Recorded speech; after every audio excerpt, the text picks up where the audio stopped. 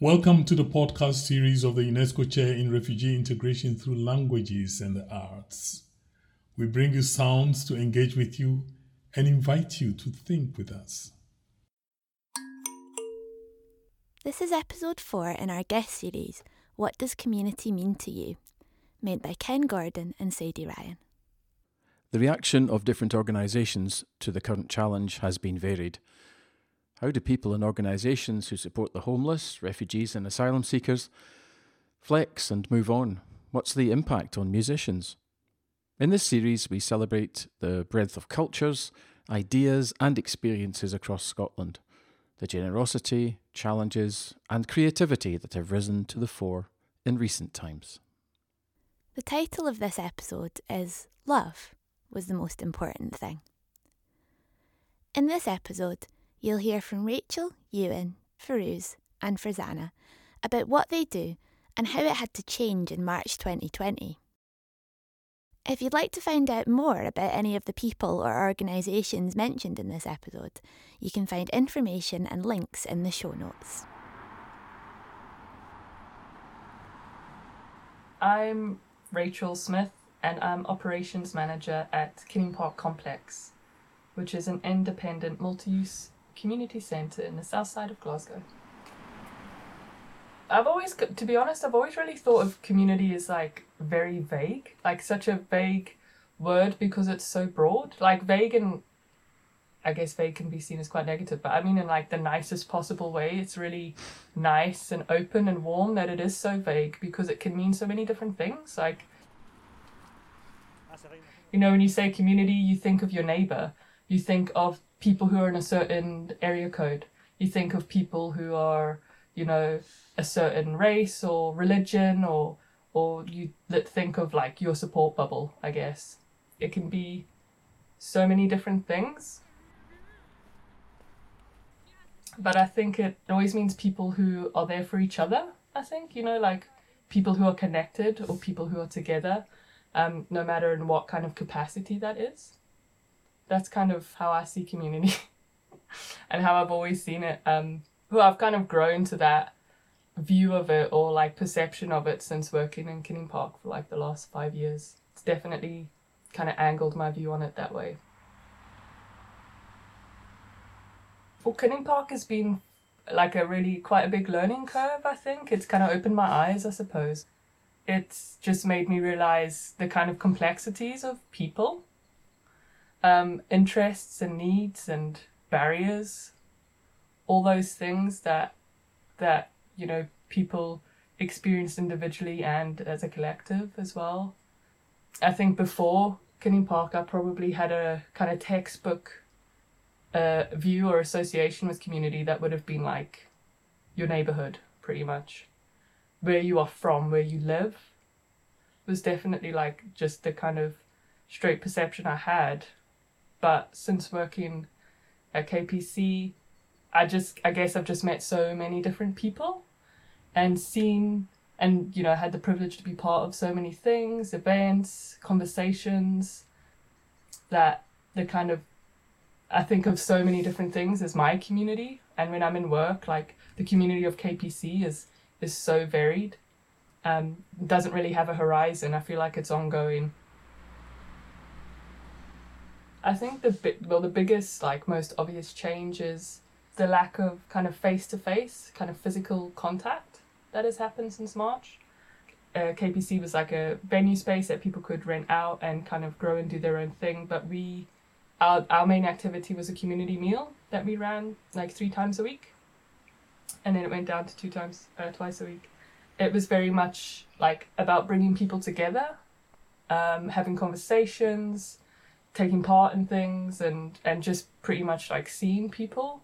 And obviously in March that all stopped. We closed the cafe and had to kind of think quick. We took a couple weeks probably to come together as a team to kind of think quick about how we still have this connection with people who attended our cafe, but by not actually seeing them. Thankfully, we were able to get people's like contact details before everything went into lockdown. We kind of preempted something, so we were able to get phone numbers. So we were actually able to phone people to check in and just like keep in touch and kind of take it from there.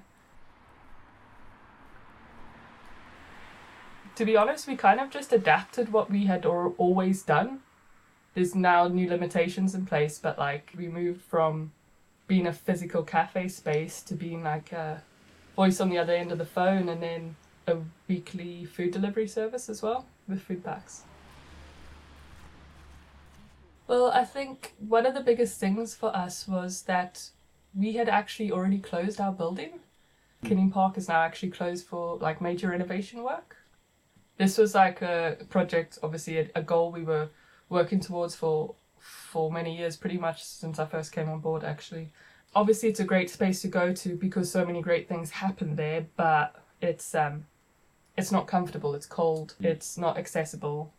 We had been closed since 2019 and already had, because we had a renovation a plan in place, we also had already planned ahead for the whole year of 2020 not to have any revenue. So wages for staff and the cafe project being somewhere else, we were actually running it from Clyde Community Hall since November. Pretty much our only priority was like, how do we reach out to people? How do we make sure people in the neighborhood are right? How do we make sure that, you know, regular people who come to us, who we know are okay? Like, what do we need to do? To keep in touch and tell them we're still here. So I think that's why we were quite quick to turn around, to be honest, and also quite confident in that. Because we got such an influx of volunteers as well, so not only were people phoning us because they needed a bit of support, they were also phoning us because they wanted to help. We were lucky enough to open in October, and we've kind of just been running back to the cafe as we had been before COVID, and we're still doing phone support. I feel like at KPC we're kind of constantly adapting. Although the general idea stays the same, you know, of like getting people in, having conversations, having food. It's something that we've always done, I guess. It's kind of what's slowly built us. And then other people who use the space, who hired the hall or whatever, it was quite often food events that would be in that space in the downstairs hall. And I think it was I always thought it was a bit of like a living room vibe, you know, like really nice, welcoming living room space where you just wanted to hang out and chat and meet people. And it never failed to surprise me or be in awe of the fact that sometimes you could look around the room and just be like, it's so nice to see so many people, so many different people like sharing a space. And I really enjoy it. It's just really nice. I think Glasgow just has this amazing history of social activism. You know, you look back and you see throughout time how people tend to rally together to support each other. And that kind of continues. I think that mentality really continues in the city. There's just always so much. There's so many organizations out there just like working really hard to help and support people. And there's just so many people who always, you know, volunteers and people just looking to give their time to do what they can. And I kind of see that. I feel like I've always seen that in the city, and I really notice all those qualities. I love it here.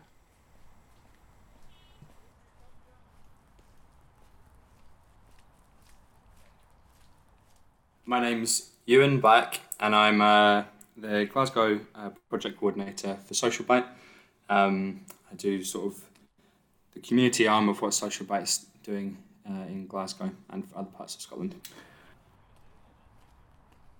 I would say its community is pretty fundamental to what it is we're doing.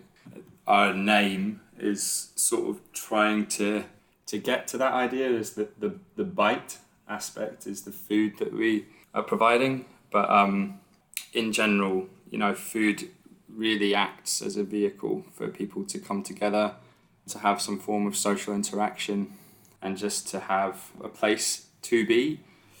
I guess community, I think, is something that keeps coming up in general conferences or conversations within different organisations working in homelessness and housing and health. And it seems to be kind of like a real issue. At Social Bite, part of what we do, or what we were doing before things changed with COVID, was we had community meals through our cafes.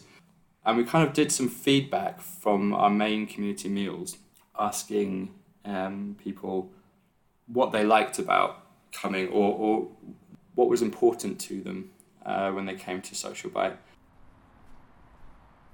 I would have thought that most people would have the idea that we were kind of trying to satisfy people's hunger, kind of keep them alive through nutrition, or that there would be no alternative for people. That would be their only way of getting a meal. And so you'd expect the feedback to be that it's just great to have something to eat. And we do put kind of effort into making sure there's choice and making sure there's healthy options and stuff. But the vast majority of responses that came back from people was what they liked about coming was that it was a safe place to be. It was a place that they knew other people. It was a place where they felt valued, felt human. It was a place where they could gain confidence by just being around other people. And it was actually much more to do with being around people and having somewhere to be and having people that know you than it was to do with food. We did some videos recently, some promotional videos for a fundraising event we were doing last year. A lot of the volunteers that work in Social Bite are people with an experience of homelessness themselves that maybe aren't quite ready or not interested in employment or don't want the confines of that just yet, but want to have something to contribute to, want to have somewhere that they can sort of value themselves and increase their confidence. And it also helps with the dynamic of the place that is run by people that have experienced homelessness themselves. And when we asked them on the video like what it was that was most sort of important to them about being there, independently, unknowing what the other person had said on the video, they both said love. Just like on its own, that was the most important thing. Which again sort of showed to me that food was really just like a sort of nominal part of what it was we were trying to achieve. Even though we didn't go out to, on the outset we went to try and ensure that people had something to eat. But I think without knowing, we kind of created this place where people could kind of be together and have a community. So up until March, we'd been doing everything as usual, providing community meals. We work with about 60 volunteers. A significant number of those are people with experience of homelessness. And we were also employing people that had experience of homelessness as well. And then I remember my CEO at the time saying, oh yeah, there's this coronavirus in Italy. And I was like, okay, yeah, I think it's going to be all right though. It's one of those things that it's not really on your radar. And then suddenly it was. And I was actually there in the shop when we were providing food that day when things hadn't gone into lockdown at that point, but suddenly everyone was talking about it. And there was this real sense of like it's in the air, like it's around you somewhere, and suddenly you had to kind of change your interaction. And I remember feeling really anxious because it's quite a small space that we're providing food out of, and people had to queue outside, unfortunately, on the days that we provide takeaway rather than a sit-in meal. And everyone was so bunched together, and people were under the influence of drugs and alcohol, were sedated, kind of could be aggressive. In fact, I'm pretty sure there was some aggression that night. And just this feeling of all these people were just going to get this illness, you know, and the people that are experiencing homelessness, because of their other health issues, often their immune system is quite sort of depleted, so they're really vulnerable to getting the illness to begin with. So yeah, that was quite scary, that initial day, and I remember feeling like really like, whoa, what are we gonna do here? We had to change basically to, you know, the idea of being able to bring people together sort of became less of a priority than making sure that people actually had food. There were all these people that were suddenly in this situation where they'd never been without sort of basic essentials like food. And we were getting all these phone calls from people, and because they saw us as people that had provided food before to other people, could we do something for them? And we almost overnight became this kind of advice signposting centre as well. So we decided to provide food to people that were accommodated in hotels. Thankfully, everybody that had been rough sleeping was accommodated in hotels. The scary thing is they're still in those hotels, and we're in 9 months later now. And also other organisations, so we were donating food to organisations working with children and families, some schools, some veteran community support networks, stuff like that. I guess one thing that I kind of have thought about with this whole thing that's gone on, by which I mean coronavirus, is a lot of what everyone's experienced in a way kind of replicates the experience of someone to a much smaller degree that's you know, gone through homelessness. The idea of being cut off from your loved ones or friends, the inability to go to shops or cinemas or restaurants, having to constantly queue as well is something that the people we work with just constantly have to do, either if they're going to try and present as homeless or if they just want to get food or whatever. It's just queue after queue. The lack of trust in authority. These sort of rules might appear unfair, and they definitely restrict us.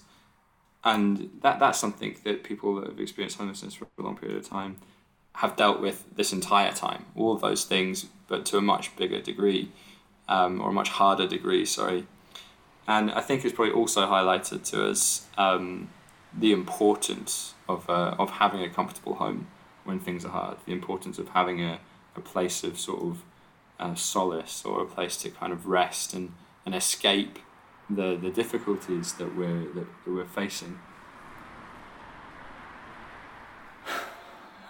I'd hope that maybe going forward there'd be some level of increased empathy for the people that have been experiencing that prior to all of this and may experience it again in the future. You know, if things don't change and we're able to provide a better community or a better sort of society that doesn't really allow homelessness to happen in the way that it has done before. I don't know if that will just be something that fades away, but I know definitely from having conversations with people in the public recently, there's been a lot more kind of, oh, you know, this year's been hard, but it must have been so much harder for people that were homeless. I think that it has been harder, but I think it's probably a lot of the stuff that guys are experiencing now, they've experienced for a really long time. It's just us that have experienced it recently to a higher degree. Maybe that will help us to sort of have a little bit more understanding. I don't know.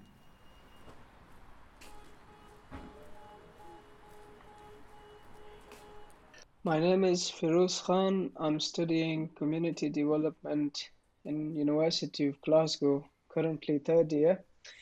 I'm doing my placement with Crown Hill Development Trust, and in February 2020, we have formed a refugee-led group called Share My Voice. The aim of the group was to bring a positive change to community, especially in the lives of New Scots, asylum seekers and refugees. Now, currently, we're working with 7 different nationalities: Afghans, Iranians, Syrians, Yemenis, Pakistanis, Kurds, and we've had a family from Egypt. Because of the COVID-19, we are not meeting face to face, but we did had some meetings in February before the lockdown. Currently, everything is online. So, as example, if a family has been granted with the decision and they're looking to apply for benefits, universal credit or child benefit or child tax element or housing benefit, or if they're applying for house, or if it's for filling a form for registering with GP. These are all the services we provide. We have asylum seekers and we do have refugees, and we do have people who are living here from maybe 7 years, but unfortunately they do not have their documents, so they're still in process of asylum. But it's some of the service users are new to the country, and most of them are here from long time. As I'm a refugee myself, there are many barriers we face. Some are like, nobody told me when I came that this is where you need to go for registering yourself to college or ESOL, or this is where you need to go for a community class. Or most of the people, when they don't have enough income, on zero income, and the Home Office is only giving them £37 per week, I think. So nobody is telling you, look, if you are in low income, there is a food bank you can go. Or if you're interested to study, there you go. This is the college website or ESOL website that you can apply through, or community classes. So I think the information are very weak. Asylum seekers or refugees, we all want to integrate, but I think there are no enough information for us to integrate with society. Home Office is sending many asylum seekers to Glasgow East, and because of the lockdown and low income, there were many families that they were having maybe two times meals per day, and they could not afford to have either lunch or breakfast. So we've provided 25 families with food packs, and I had a different approach to it. So I've called the families individually and I've asked them, we're going to provide you with food banks. Is there something specific you want us to bring you, or do you want us to give you something with our choice? And the response from the service users were great. Then recently, we're providing smartphones with top-ups to asylum seekers and refugees, and they're using it for joining classes. I talk back to their families. We're living in 21st century, and there are cases that people are suffering from it, especially when they don't have the access to see their families. I believe this is something that will help them to fight with depression and isolation. I was very surprised. I was never thinking that there will be lockdown. I had meetings with the group members. We had only 7 people, I think 7 or 6 people on that time. And we had plans, and we had our second meeting, and then we were planning for the third one, and that's where the lockdown was announced, and I was shocked how to do it.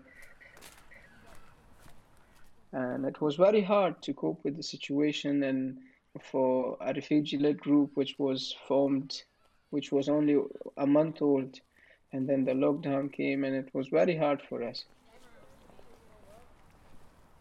In the beginning, I was confused. I thought maybe I will lift until the lockdown finishes, and then I thought that it's not good because the service users, they were all very excited to share their opinions, to find new friends.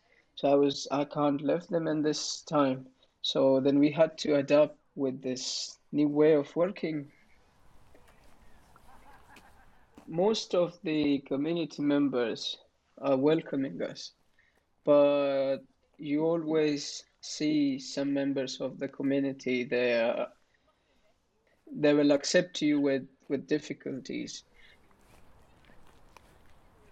So I've got access to different communities, and that's because when we've moved, we were going to community classes and Govan, and then another class and city centre, and then I was going to Scottish Refugee Council, British Red Cross, and these other organizations, and that was where I've made my connection. So I have connections with Egyptian community, Yemeni community, Syrian community, some Iraqi people, and Iranians, and then Kurdish people. And then my own community from Afghanistan, I do have links with them in here. We're looking to have every nationality and share my voice and to work with them. Most of the time, the newcomers are lonely and isolated, and when they see you and they talk to you in their language, so the feeling they get, or the feeling they give you back, it makes you think that you're connected with them. I believe on equality, so I'm saying if a person is an asylum seeker, or if he's a refugee, or if he's a citizen of the country, and in my eyes, they're all the same because they're human. I believe a community is like family. So you have brothers, you have sisters, and then among brothers, you have got one which is good, one is bad, one is happy, one is sad, and one is poor, one is rich. And then if this family lives individually, they will all suffer. They will suffer from isolation, they will suffer from poverty, from other problems. But whereas if this family, the rich, the poor, the happy, the sad, comes together, share their problems, share what they can share. If a rich can share with poor, the poor can share with rich. So this community is then a family, and they will live happily. So in my views, a community is family.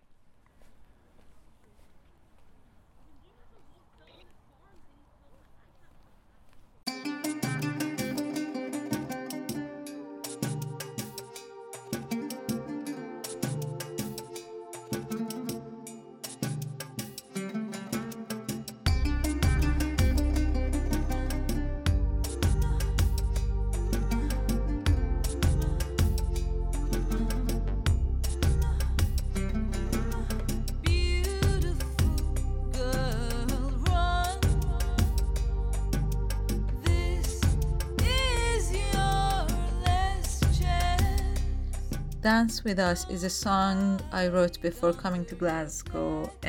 It's about the solidarity of Middle Eastern women suffering from discriminations and inviting them to support each other and fight for their rights.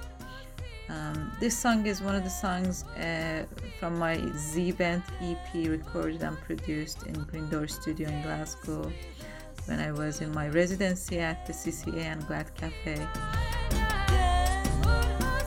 I was introduced to an Egyptian singer. We worked together to translate some of my lyrics to Arabic. I sang in English and Habiba sang in Arabic.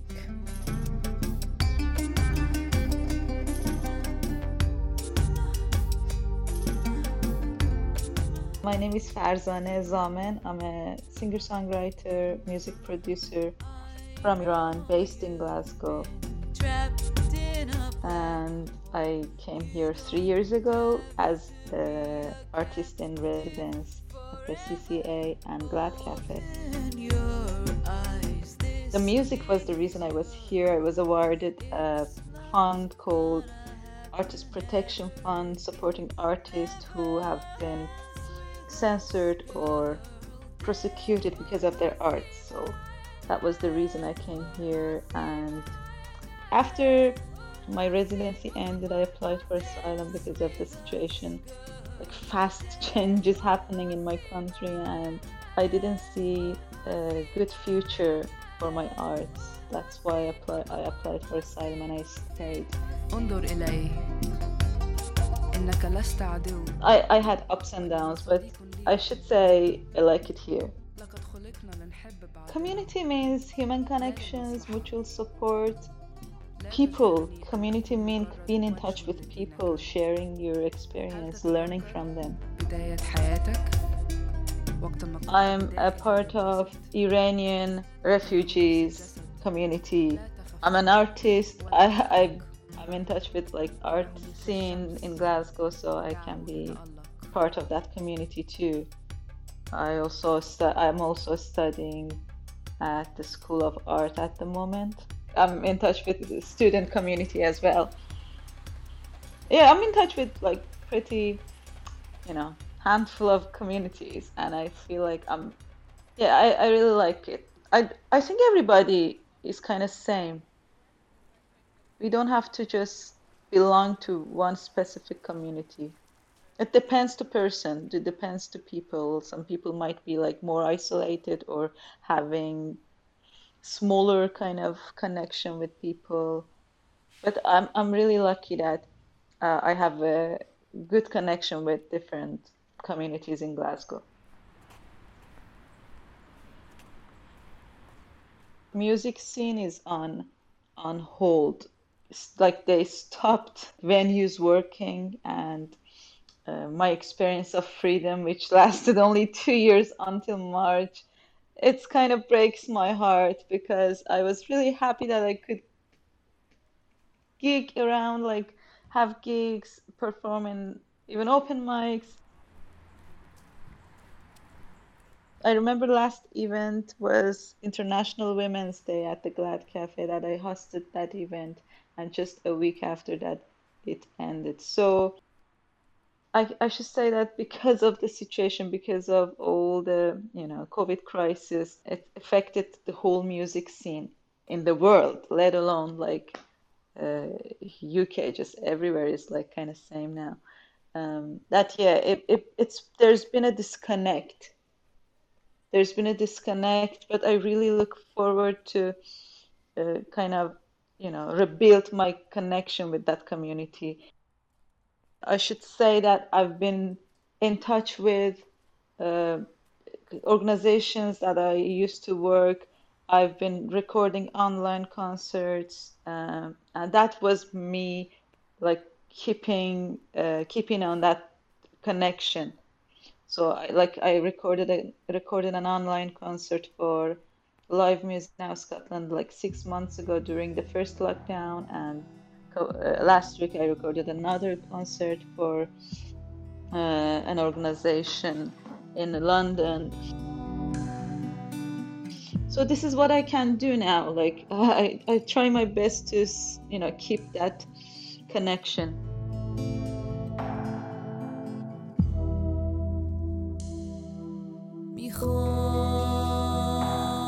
Actually, I started studying postgraduate at the School of Art, so I'm studying design, innovation, and service design. So yeah, I'm learning. I'm just in the middle of learning process, and I'm really, really happy about it because I think this is the best thing I could do during this time. Music scene is really amazing in Glasgow. like everywhere is open, like you feel that support from different venues, different people supporting your music. My cultural background, of course, helped me to, have a voice here. Because of my background, the reason I came here was female solo voice was banned in Iran after the revolution. Story behind my existence here. So when I perform, this is an interesting story, and then people just like listen to different kind of music, like a new voice, a new sound, Unfortunately, Iran is one of the worst affected countries because of the crisis, and everything is out of control in our country. Not only COVID crisis, economic crisis, and political, everything. It's just how people live there is like a mystery. But my family are doing pretty well.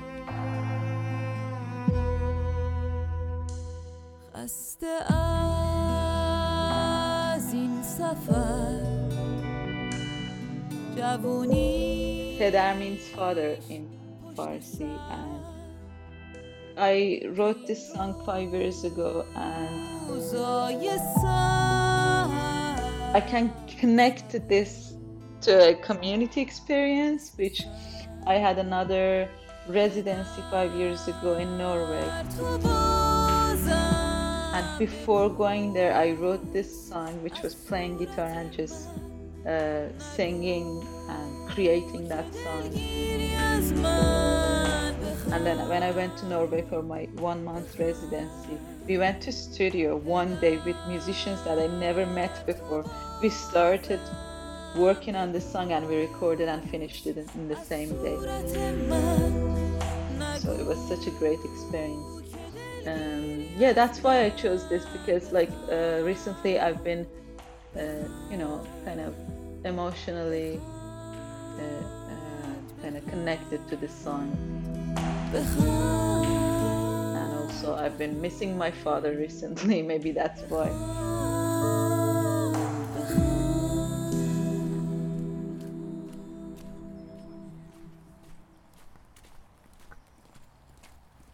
This episode was made by Ken, who makes the podcast Refugee Voices Scotland. And Sadie, who makes the podcast Accentricity. Thank you to Rachel, Ewan, Firuz and Farzana. And thanks also to Bella.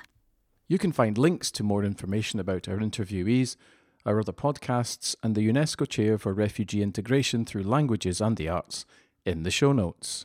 In episode 5, the final episode in this guest series, you'll hear from people working at the Inclusive Homework Club and the Thistles and Dandelions project. Thanks for listening. Bye. Thank you for listening to the podcast of the UNESCO Chair in Refugee Integration through Languages and Arts, a podcast series to make you think. More information about work can be found on the website of the University of Glasgow, www.gla.ac.uk. Thank you very much.